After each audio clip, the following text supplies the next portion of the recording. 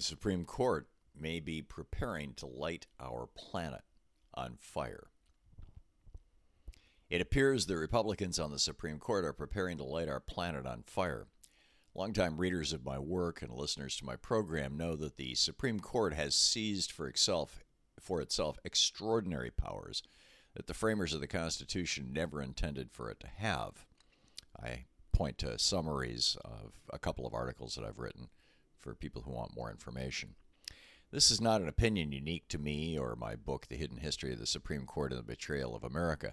Two Harvard law professors just this week wrote an article for The Atlantic that pretty much lays out the same arguments. And now it appears Republicans on the court are about to use that ill-gotten power on behalf of the fossil fuel industry to cripple America's ability to meet the challenge of climate change.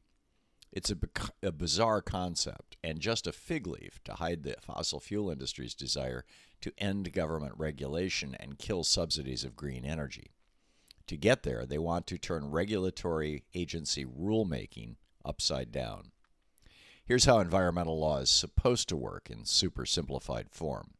1. Congress passes a law that says, for example, that the Environmental Protection Agency should limit the damage that carbon dioxide in the environment causes to the planet. Congress, the Constitution's Article I branch of government, defines the broad goal of the legislation, but the executive branch, Article II, has the responsibility to carry it out.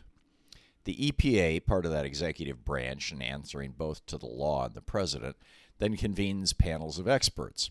They spend a year or more doing an exhaustive deep dive into the science, coming up with dozens or even hundreds of suggestions to limit atmospheric CO2, ranging from rules on how much emission cars can expel to drilling and refining processes that may leak CO2 or methane, which degrades into CO2, etc.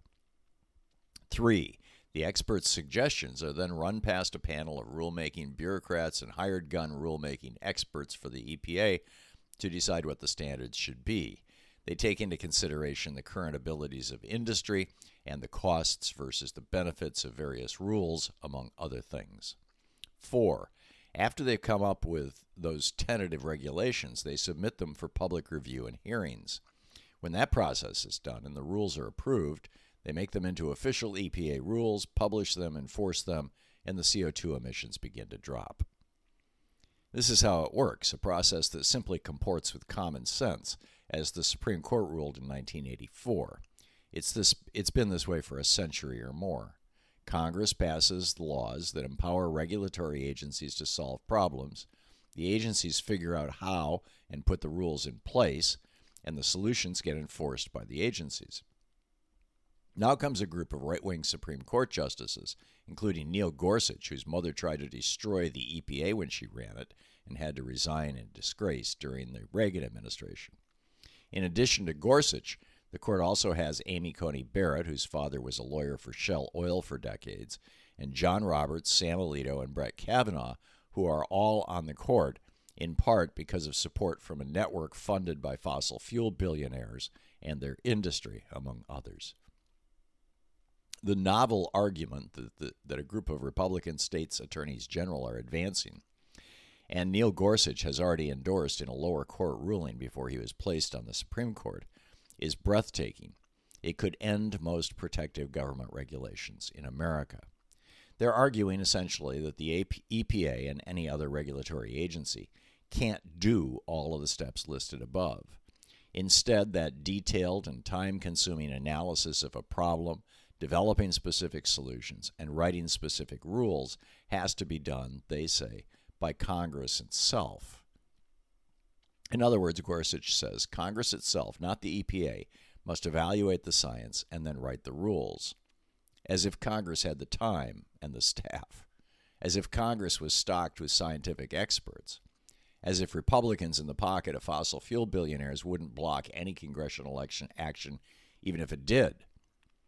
Back in 1984, the Supreme Court concluded in their Chevron USA v. Natural Resources Defense Council decision that it only made sense that Congress would set goals and regulatory agencies, stock chock-a-block with scientists and experts, would do the science and write the rules.